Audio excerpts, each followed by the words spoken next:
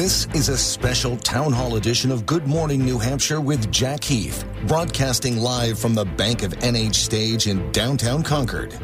The focus is on New Hampshire and America's #1 health issue, the state of mental health and addiction, right here at home. Presented by Granite Recovery Centers. Now, here's your host, Jack Heath.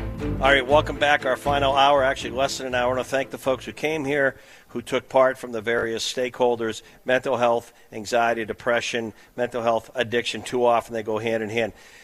Yes, I'm totally aware that there's a presidential primary a few days from now. I've done these over the years, from the TV days to my show. So back to the Biden, Trump, DeSantis, Haley, you name it stuff tomorrow. We have plenty of time.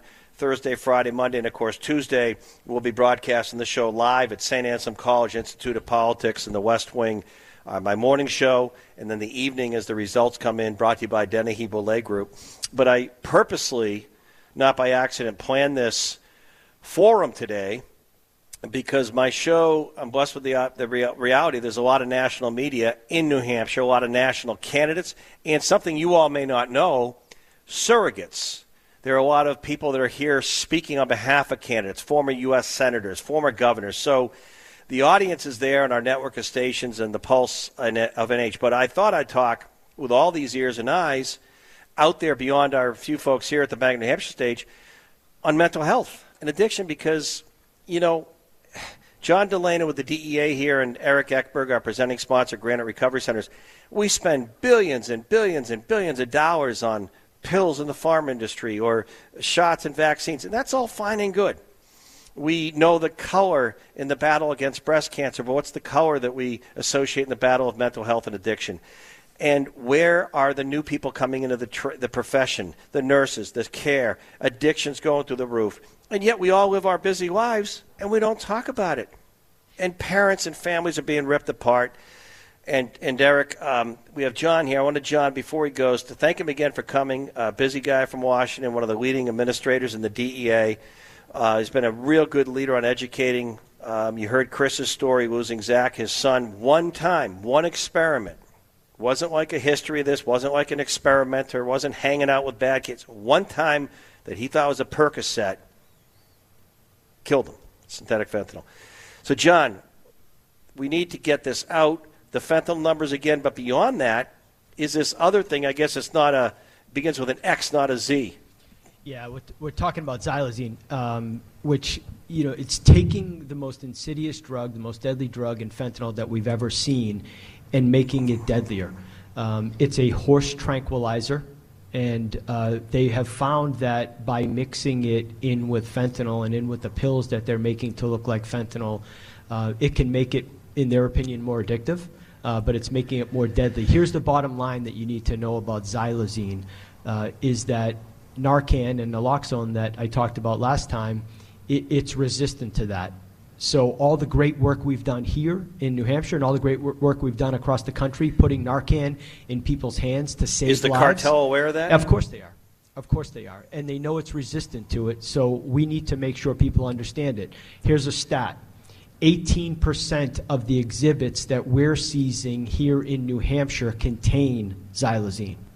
18%. The numbers keep going up. They're mixing it in with everything that they can, making the deadliest drug this country has ever seen even more deadly. But the reason why I'm here is because New Hampshire's my home. I am a parent. I do care about this stuff, and I see so many of you that do the same thing. I see Celeste Clark standing over there from the Raymond Coalition for Youth. These are people that are so dedicated to connecting with young people that show up at all these events, that take the messages that we all deliver here and go home and spread it into their own communities, which is so important. I'm so proud of the work that Celeste is doing, and I'm so proud of all the people that are here, coming here, being committed to listening to this information and hopefully paying it forward.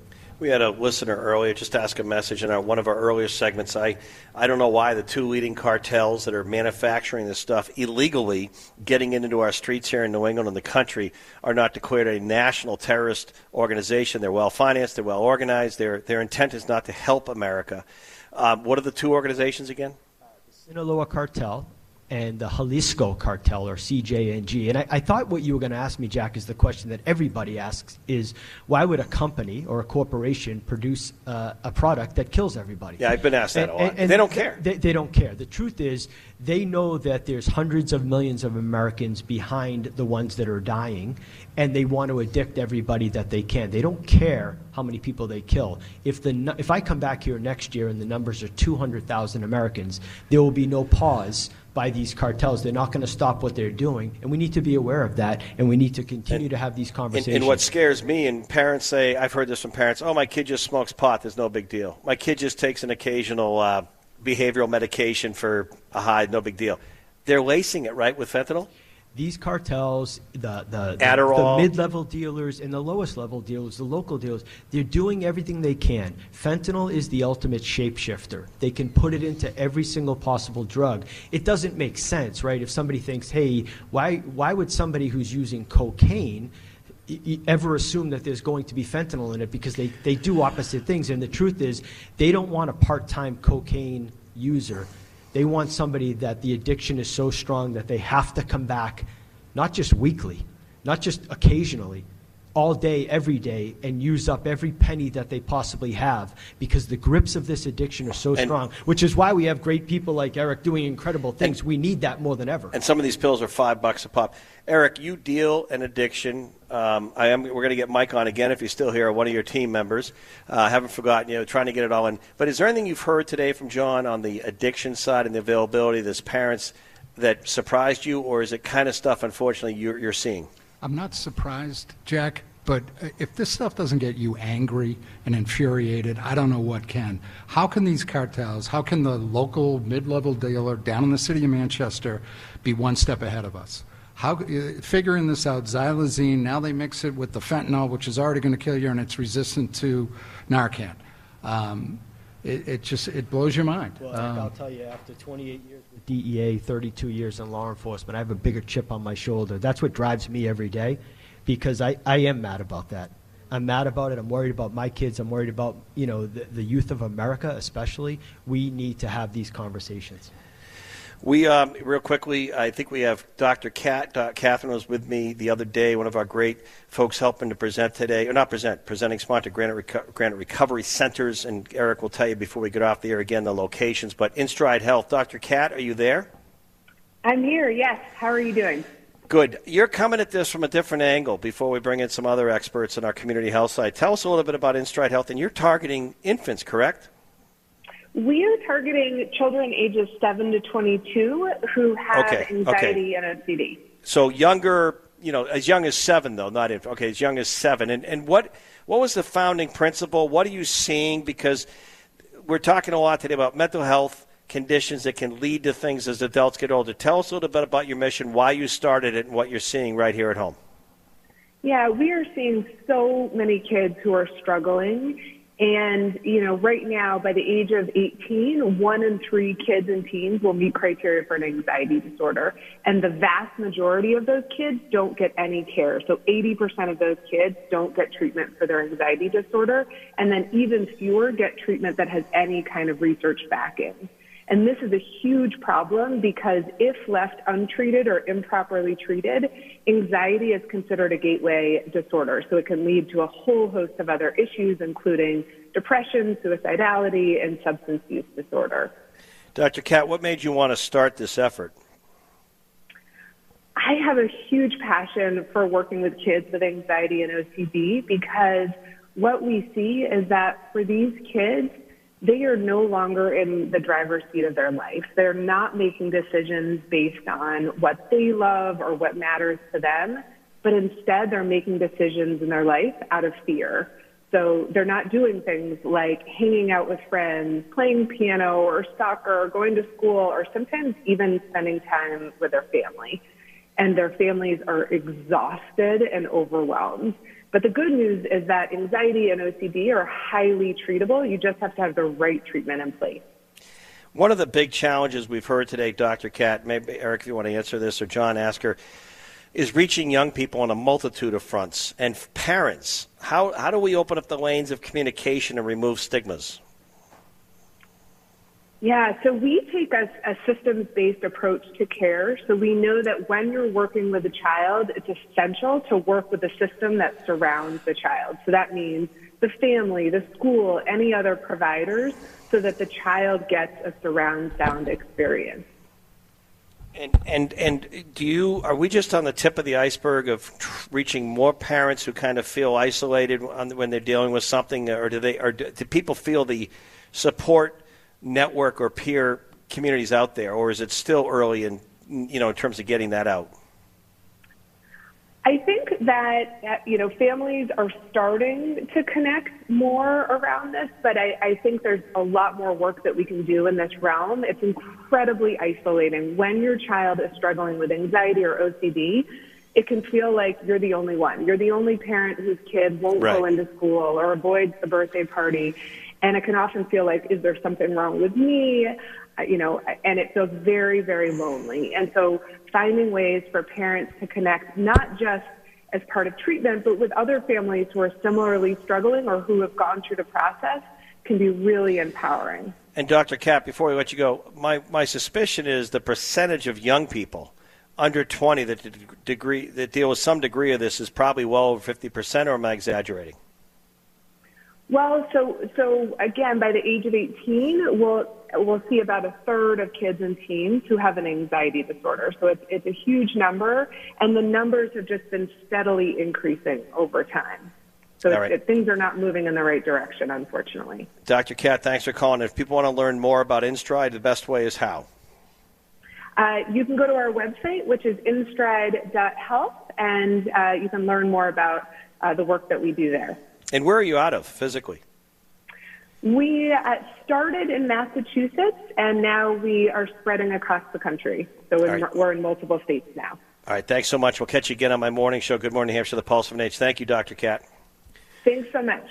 John Delane, we're going to let you rest a little bit. Eric Eckberg and I are going to continue as we get into the hour.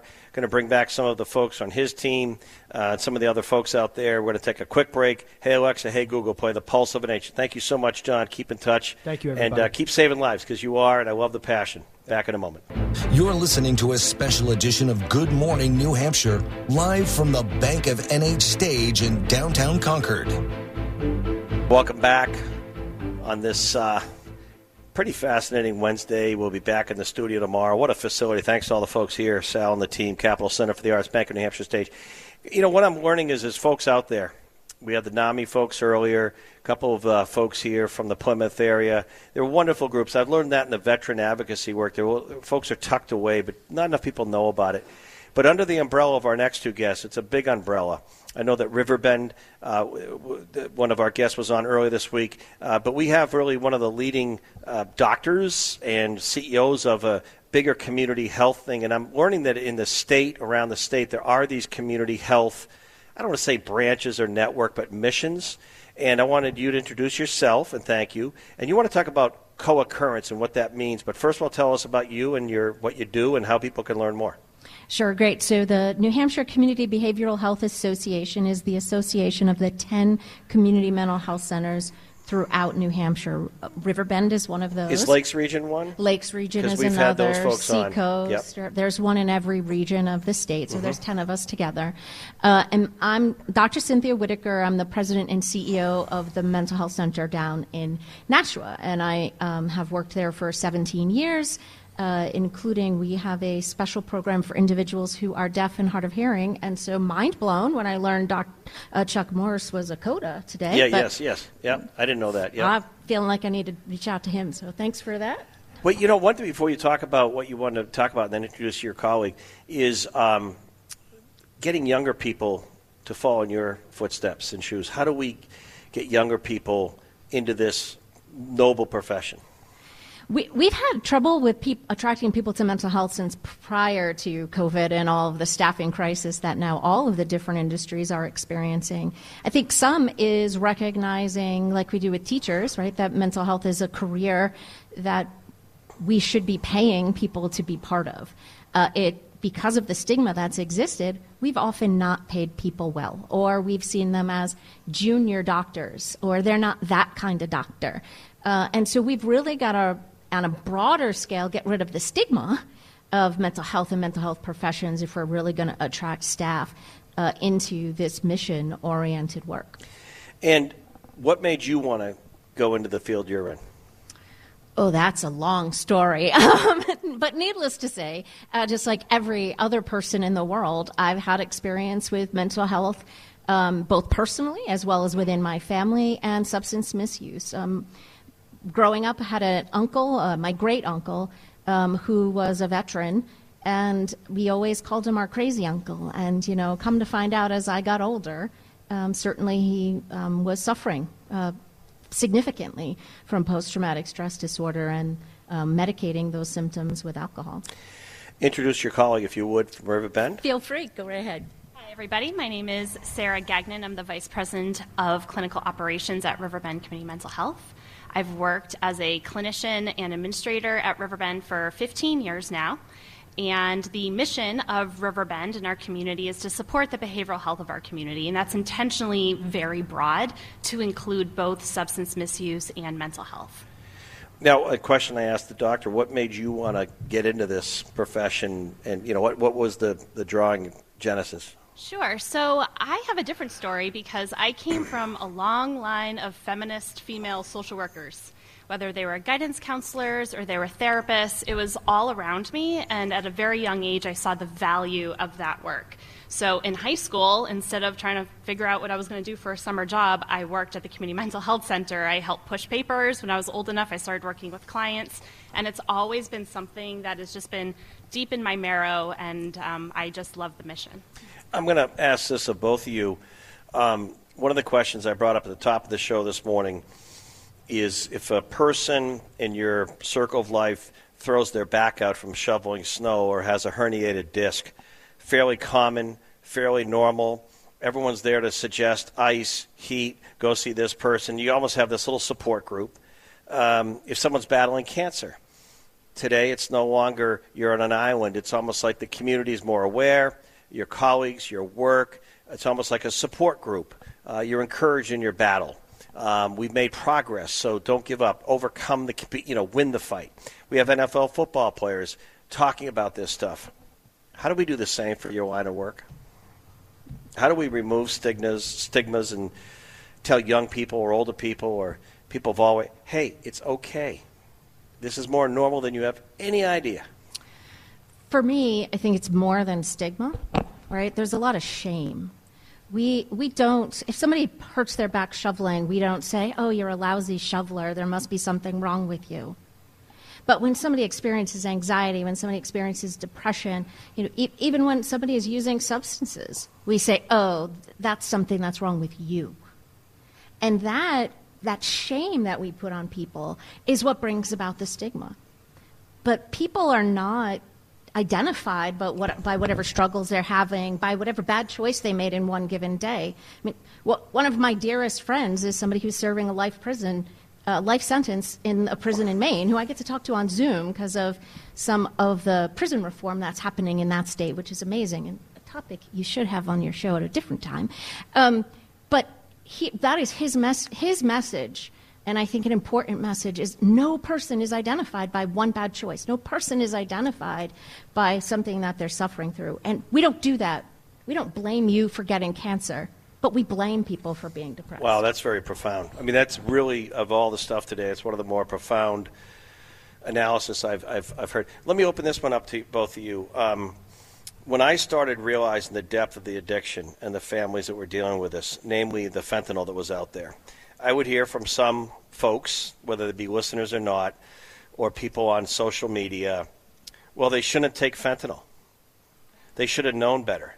And J-Dog, I don't know if you're going to beat me, but it really pissed me off because when I meet these parents and they tell a story, like my kid didn't choose this, we didn't choose it, my kid went in for a shoulder separation, got hooked on some painkillers, liked the feeling. Next thing you know, we didn't know it. They were trying this. Next thing you know, they were going here. Next thing you know, they wanted more. Next thing you know, they were trying fentanyl. We didn't know. And then it rips the family apart. They didn't choose this. So society and all of us need to realize, and if you heard Chris earlier talk about Zach, you better wake up and realize this could be your living room your bedroom, your kitchen, and a New York second. And if you don't realize that, then you should stop eating you should stop. I don't know what. You got to realize it. Yeah, absolutely. And when I hear about stories like this, the first thing that happens, because it's happened in my family, is this overwhelming confusion. Why did they do it? How did they get it? How come we didn't see it? Where do we go for help? And often the people that are in the line of work get the phone call to try to figure out the chaos. And that is happening more and more and more. And the resources that are available are strapped because of our workforce shortage. So we have these families that are in crisis, that need help, need direction, and they're not sure what to do. They need those people to help sort out the pieces. And sometimes those people aren't available. Yeah, and again, I wish we could, to your point, Doctor, you said it so well. You throw your back out, no one says, well, shame on you, because they almost have empathy. But is it that a lot of us are just afraid? We don't want to admit that I'm dealing with some degree of this, and I don't want to admit it? Is it a being ashamed type of thing? I think so. I mean, I had a bout of PTSD as a doctoral student and spoke to no one about it. Because as a healer, I should not have needed healing, right? And so, and I work in the field, right? Yeah. Like I'm being trained in the field. So of course other people, parents, feel that shame, fear. What are people going to think if I say this? Because we put it so on. And I'm glad you brought up PTSD, because I do a lot in the veteran military community on advocacy, and a lot more work needs to be done, but at least in the military, they're finally acknowledging some of the emotional wear and tears, because in some of the special operative community, they weren't supposed to talk about it if they didn't feel well, if they had high adrenaline anxiety. I mean, how is a Navy SEAL after 5 deployments, or a Delta team member, supposed to just go bring the kids to soccer practice and then hear a car backfire and not have some kind of a trigger? So anyway, one thing I didn't realize, that civilians, not just first responders, Russ Conti was talking about this. I share in my morning show. This show's not about me, but when I do my morning show, it is about, you have an you have a relationship with the listeners and sponsors. I had a dad who was a Marine. He died when I was young. Wasn't supposed to happen. It just happened. So I'm 12, 13 years old. I didn't learn until my mid to upper 20s, when I had my own family. And I had these compartments. I had never dealt with his loss. I went to hockey practice the next day. I was a Marine son. I just said, hey, I'm going to be okay, because my dad taught me how to make the bed in the morning, suck it up, do this, do that, be tough, right? And I didn't know until my adult years that I was carrying, and someone like you explained, just a friend, you have these compartments. You shut those doors. You cannot lock them, because a part of you is going to die. I didn't even know that sometimes we carry things, and it was affecting some of my being a parent myself. Who do I blame for this? I never dealt with the grief, is what I'm trying to say. And does that happen a lot in civilian life? All the time, every day, right? Because life is full of stressors. And so what we do with those stressors, sometimes if we have enough resources to combat those stressors, it doesn't impact our bodies quite the same way. But, I mean, we're built to survive. And so our bodies purposefully will shut things down, compartmentalize, store that in our little amygdala, but it doesn't forget. But if you don't get it out and talk to someone like yourself, it doesn't go away on its own, as I'm learned. Yeah, and I would I'm saying some of it you're supposed to carry grief.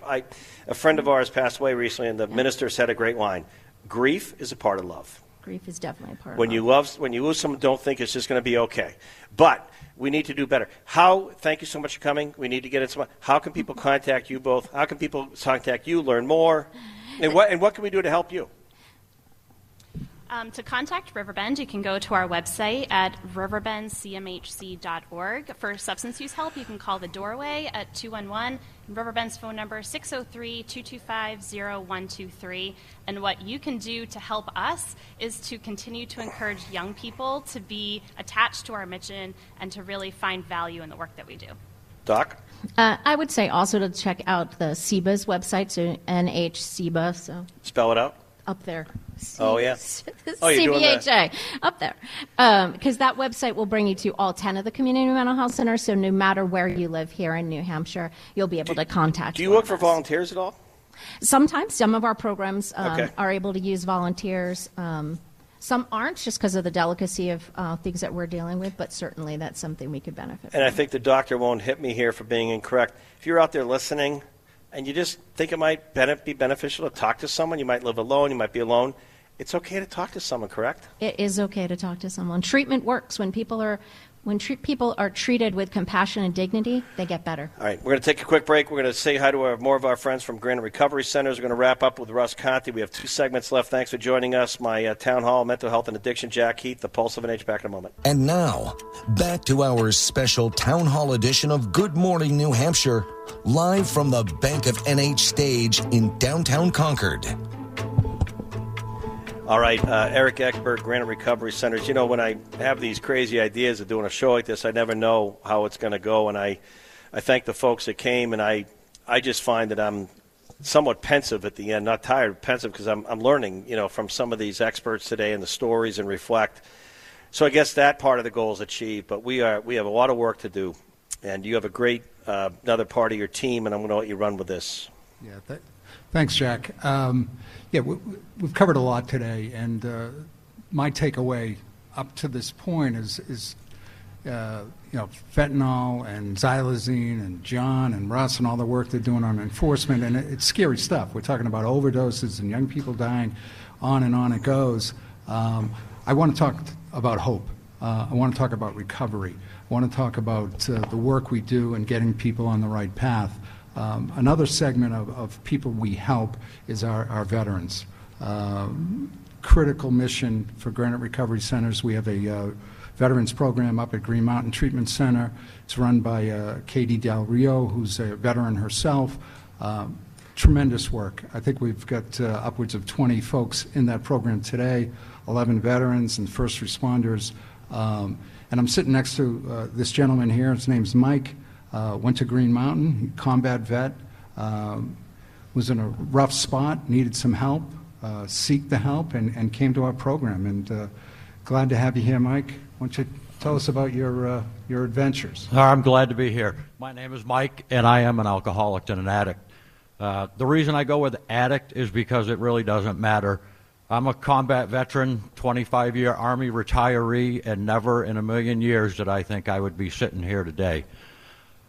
We talked about a lot of things today, and hope was one that really wasn't there. When I got to Green Mountain, I had to be escorted on an ankle monitor from jail. A father, a grandfather, and a professional retiree. So I'm here today because I want everybody to know that it doesn't matter who you are, where you are, by what you call God. We are all absolutely... We can all come down with this disease. It's so progressive, and you don't even see it coming until, bam, it's there. And you start looking, but, as a man working in a special operations community myself, I never wanted to ask for help. It was easier to hit the streets, find anything, whatever drug or drink that would drown out the nightmares, the PTSD. And it became simple. It became habit, almost like a second career. And when I went to jail, I actually hit my knees and I prayed real hard. And I said, God, if you give me one more opportunity, send me somewhere where I can find a purpose again and be productive. And that was huge for me because I did run into small teams. And having a purpose is huge. So I got there and they told me about this community they had, which is the Rally Recovery Group or Patriot Recovery, depending on when you were there, run by a former Marine. That was huge for me because the camaraderie, the fellowship, being able to open and talk freely amongst my fellows was an absolute opportunity to see that it wasn't just me. I wasn't the only hopeless person in the world that burned my entire life to the ground. Through Granite, I spent 90 days there. I didn't want to leave too soon. I wanted it to work this time. But through Granite, I've learned that there's 3 things that I absolutely need in my life. One of them is God. The other is the community and the 12 steps of Alcoholics Anonymous. Without those 3 things, I don't think I would be sitting here today because a year and a half ago, I did not care if I lived or died. I had no hope left. Granite brought that hope back into my life. Well, Mike, you answered my last questions. I'd ask you. Thank you for sharing. Thank you. Thank you for serving. And you're still serving. I don't know if you know that by doing what you're doing. Yes, I was sir. going to ask you a year ago, did you ever think you'd get to this point of some peace and, feeling better? Did you ever think there's no way? No, the Demons were winning. They were absolutely winning, and they almost won. Wow.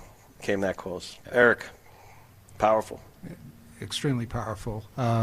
Thanks, Mike. Thanks for sharing, and thanks for the work you did as a veteran.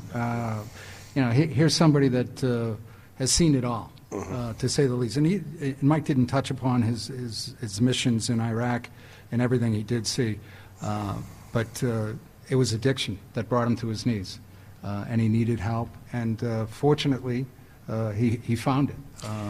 Because, and Mike, what branch were you in? I was in the Army. Army. So I assume that was either 75th or Delta? 75th. Yeah, I've guessed that. One of the things I'm amazed in your community that you were in and still part of is you're the guys, and it's still guys, that are supposed to be unbreakable. I have friends that are your age and stage, and they're trying to tell the Pentagon and others that, 6, 10, 12, 14 deployments.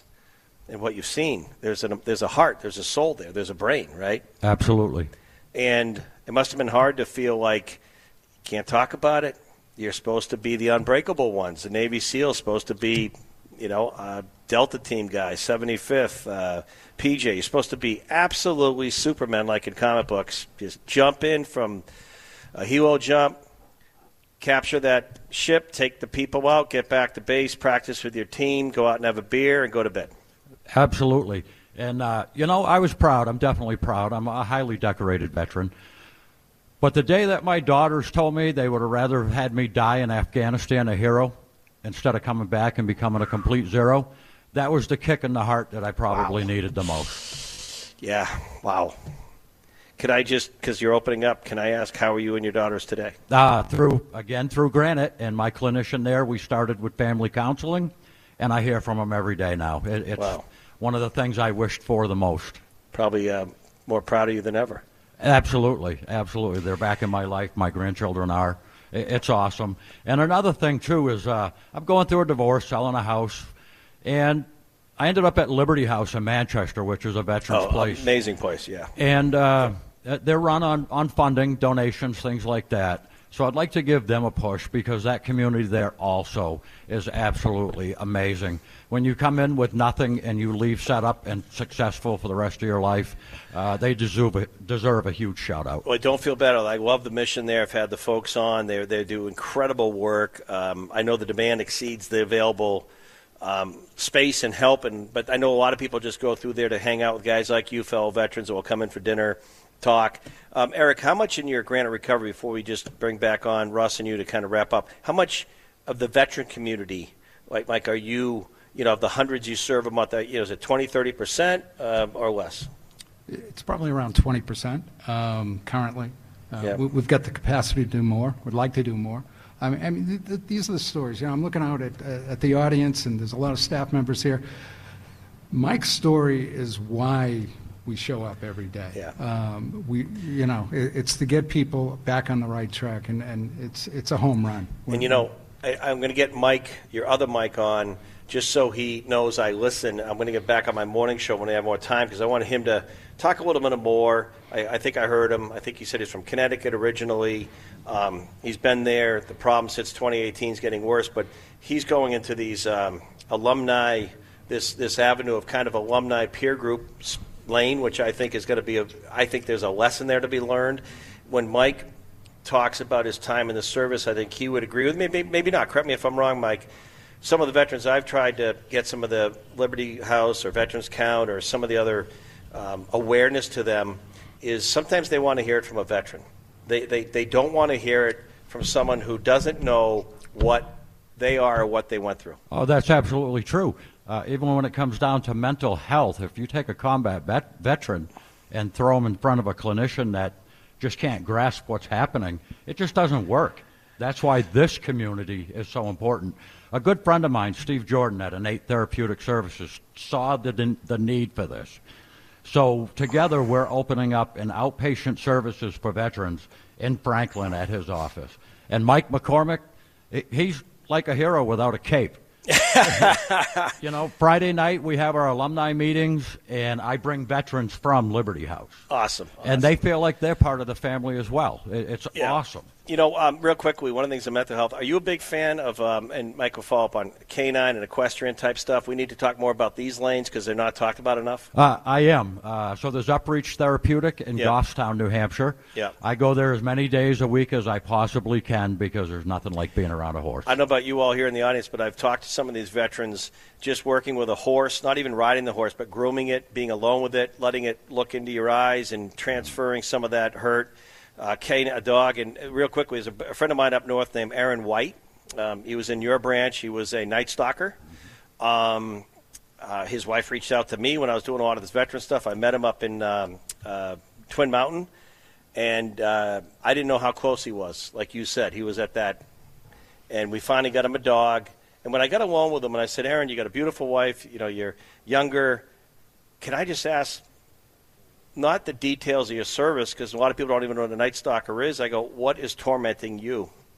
You had so many wonderful missions. You're the guy that brings in the special ops. You get them out in any kind of stealth or whatever craft. And he goes, Jack, it's the innocent people in war that we had to kill when a SEAL team was running out of a village because we didn't know the difference, and I can't live with that. I'm sitting there going, how do you live with that? I mean, you hear stories of Vietnam. They haven't dealt with that to this day. So anyway, thank you, Michael. Mike, we'll take a quick break. Russ, we're going to wrap it up. Thank you all here. I wish you all could be on and all that, but that's the way it goes. Back on Good Morning Hampshire, the Pulse of NH in a moment. You're listening to a special edition of Good Morning New Hampshire, live from the Bank of NH stage in downtown Concord. We are back. We only have a few minutes left. J-Dog, thank you. Morgan, thank you. CJ, again, buddy, I know you served in the Navy. Thank you for that. I'm really sorry about the Eagles. How did they do against the Bucs the other night? Not good. Okay. Russ Conti, again, I want people to get some follow-up. We've thrown a lot out there this morning. What I'm happy or pleased is we've gotten some positives. I like the hope message that Mike brought. I like John's message from the DEA because we need to know this stuff. You know what I mean? 380 million doses they took off the street, and I'm thinking that's only what they interdicted. That means, what, 500 million or got through? Scary stuff. But if we maybe can just open up the lines, that's what I'm trying to think of the takeaways. I always think, okay, problem, solution, problem. Some takeaways, open the dialogue. I like what that doctor from Nashua said. People feel ashamed. Like if you have mental health, it's like something wrong with you versus if you throw your back out. So I want you two to kind of take the remaining time, save my voice for tomorrow, wrap it up, follow up information, action items. Take it away, Eric and Russ. Conti, of course, NAMI, and with the State Department of, still with the State Police, but working with first responders. Eric, Granite Recovery, take it away. Thank you. Thanks, Jack, and thanks for putting this together. I mean, we covered a lot today, and powerful stuff. Granite Recovery Centers, we're there for the hope and the treatment for those that find themselves that have crossed that imaginary line into addiction. But we need the Russes, we need the John Delaney's on the front end to keep those young people safe, or people that have also crossed the line and are still seeking those crazy drugs that we already talked about. So I can't say enough about Russ and the work John Delaney does. Yeah, thanks so much. I mean, what an honor to be here. And I think, one thing that came out of this morning that's very, very clear to me is the team effort. And, for most of my adult life, I heard, you have to have clarity. You got to know exactly what the mission is. And there is no greater time to blur lines than now. And I think it's only through us being able to cross over that we're going to get a team together. There is so much talent in New Hampshire. There are so many people at community mental health level and NAMI and in veterans and first responders. There is a tremendous amount of talent, and they are pulling all in the same direction, which is absolutely amazing because everybody has identified the problem in their own mind because it affects them personally, me included. So I think we need to take that energy and keep focusing and keep blurring those lines and keep destigmatizing what is the real, hindrances to getting help. Let's make sure we push people towards it. Let's make them feel comfortable. Let's welcome them in, and let's assure that we support the people that are grassroots doing the work. And let's be candid. You touched upon law enforcement, military. What about firefighters? What about ambulance? What about first responders? What about the EMT? When you call 911, American Medical Response here, they're seeing this stuff every day.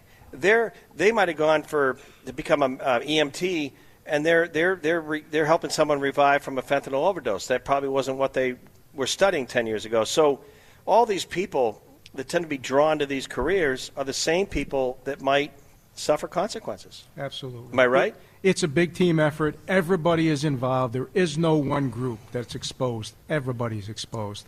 And not only do we have to come together and recognize that, we have to make sure we keep our foot on the gas. These things are perishable. This is a complicated issue. It's complicated for people in the profession and outside the profession. If you let your foot off the gas, I'm telling you, the easy thing is to not do anything. So it is perishable, and it's something you have to keep on every day, every day. And I don't know if people know this, we have a recruitment crisis in this country for these important jobs. How many openings in the state police? Over 80 right now. Over 80 full-time state police. Firefighters, same thing. First responders, nurses and healthcare, people we have a shortage of these frontline jobs. So the question is, who's going to be the next Micah tomorrow when he retires if we don't get younger people engaged? It's a great question, Jack. And one of the things that troubles me is we do always get the same people. If I ask people at Granite staff, hey, I need you to do X, Y, and Z to fulfill the mission, they'll knock down doors to do it. Yeah. Right? We got to spread that influence out. We got to get more people involved. But who's behind them? Who's behind them? The same people you rely on. Right. I feel it sometimes in my show when I do veteran advocacy. Okay, we need new recruits. Final thought, Ross, how people can contact you if they're out there on the job. I know a lot of them listen. It's okay to what? Sort of wrap it up, and then I'll wrap it up. And first off, it's okay to not be okay. It's okay to be affected by an experience that you dreamed of having in a career that you fought hard to get. That is okay.